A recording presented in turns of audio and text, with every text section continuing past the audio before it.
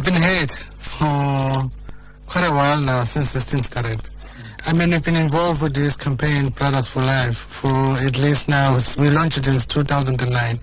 The reason for that was to say, let's stand up as men, and then let's show respect to the women that we live with and the women and our children. And let's treat them as partners. Right. But then gender-based violence shows that 1 in 5 women have experienced physical violence by a partner, so I don't think you've really achieved your objectives.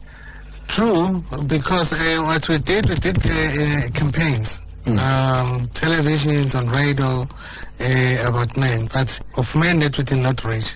Those side of men that we did not reach, the one who live in the rural areas. And specifically from the men that we've spoken to on the streets of Durban, they say, no, we're not like that. We don't do things like that. No, we'd never hit a woman, we'd never rape a woman. But other men would.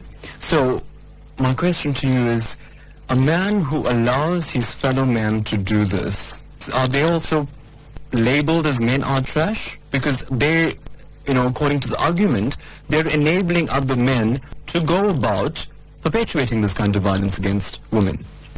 Now, I'm going to say to you, we conduct sessions almost every week. What role can a fellow man, the neighbor who's a good man, and he's hearing that, his brother is abusing this lady he's living with, his wife, what should that good man do?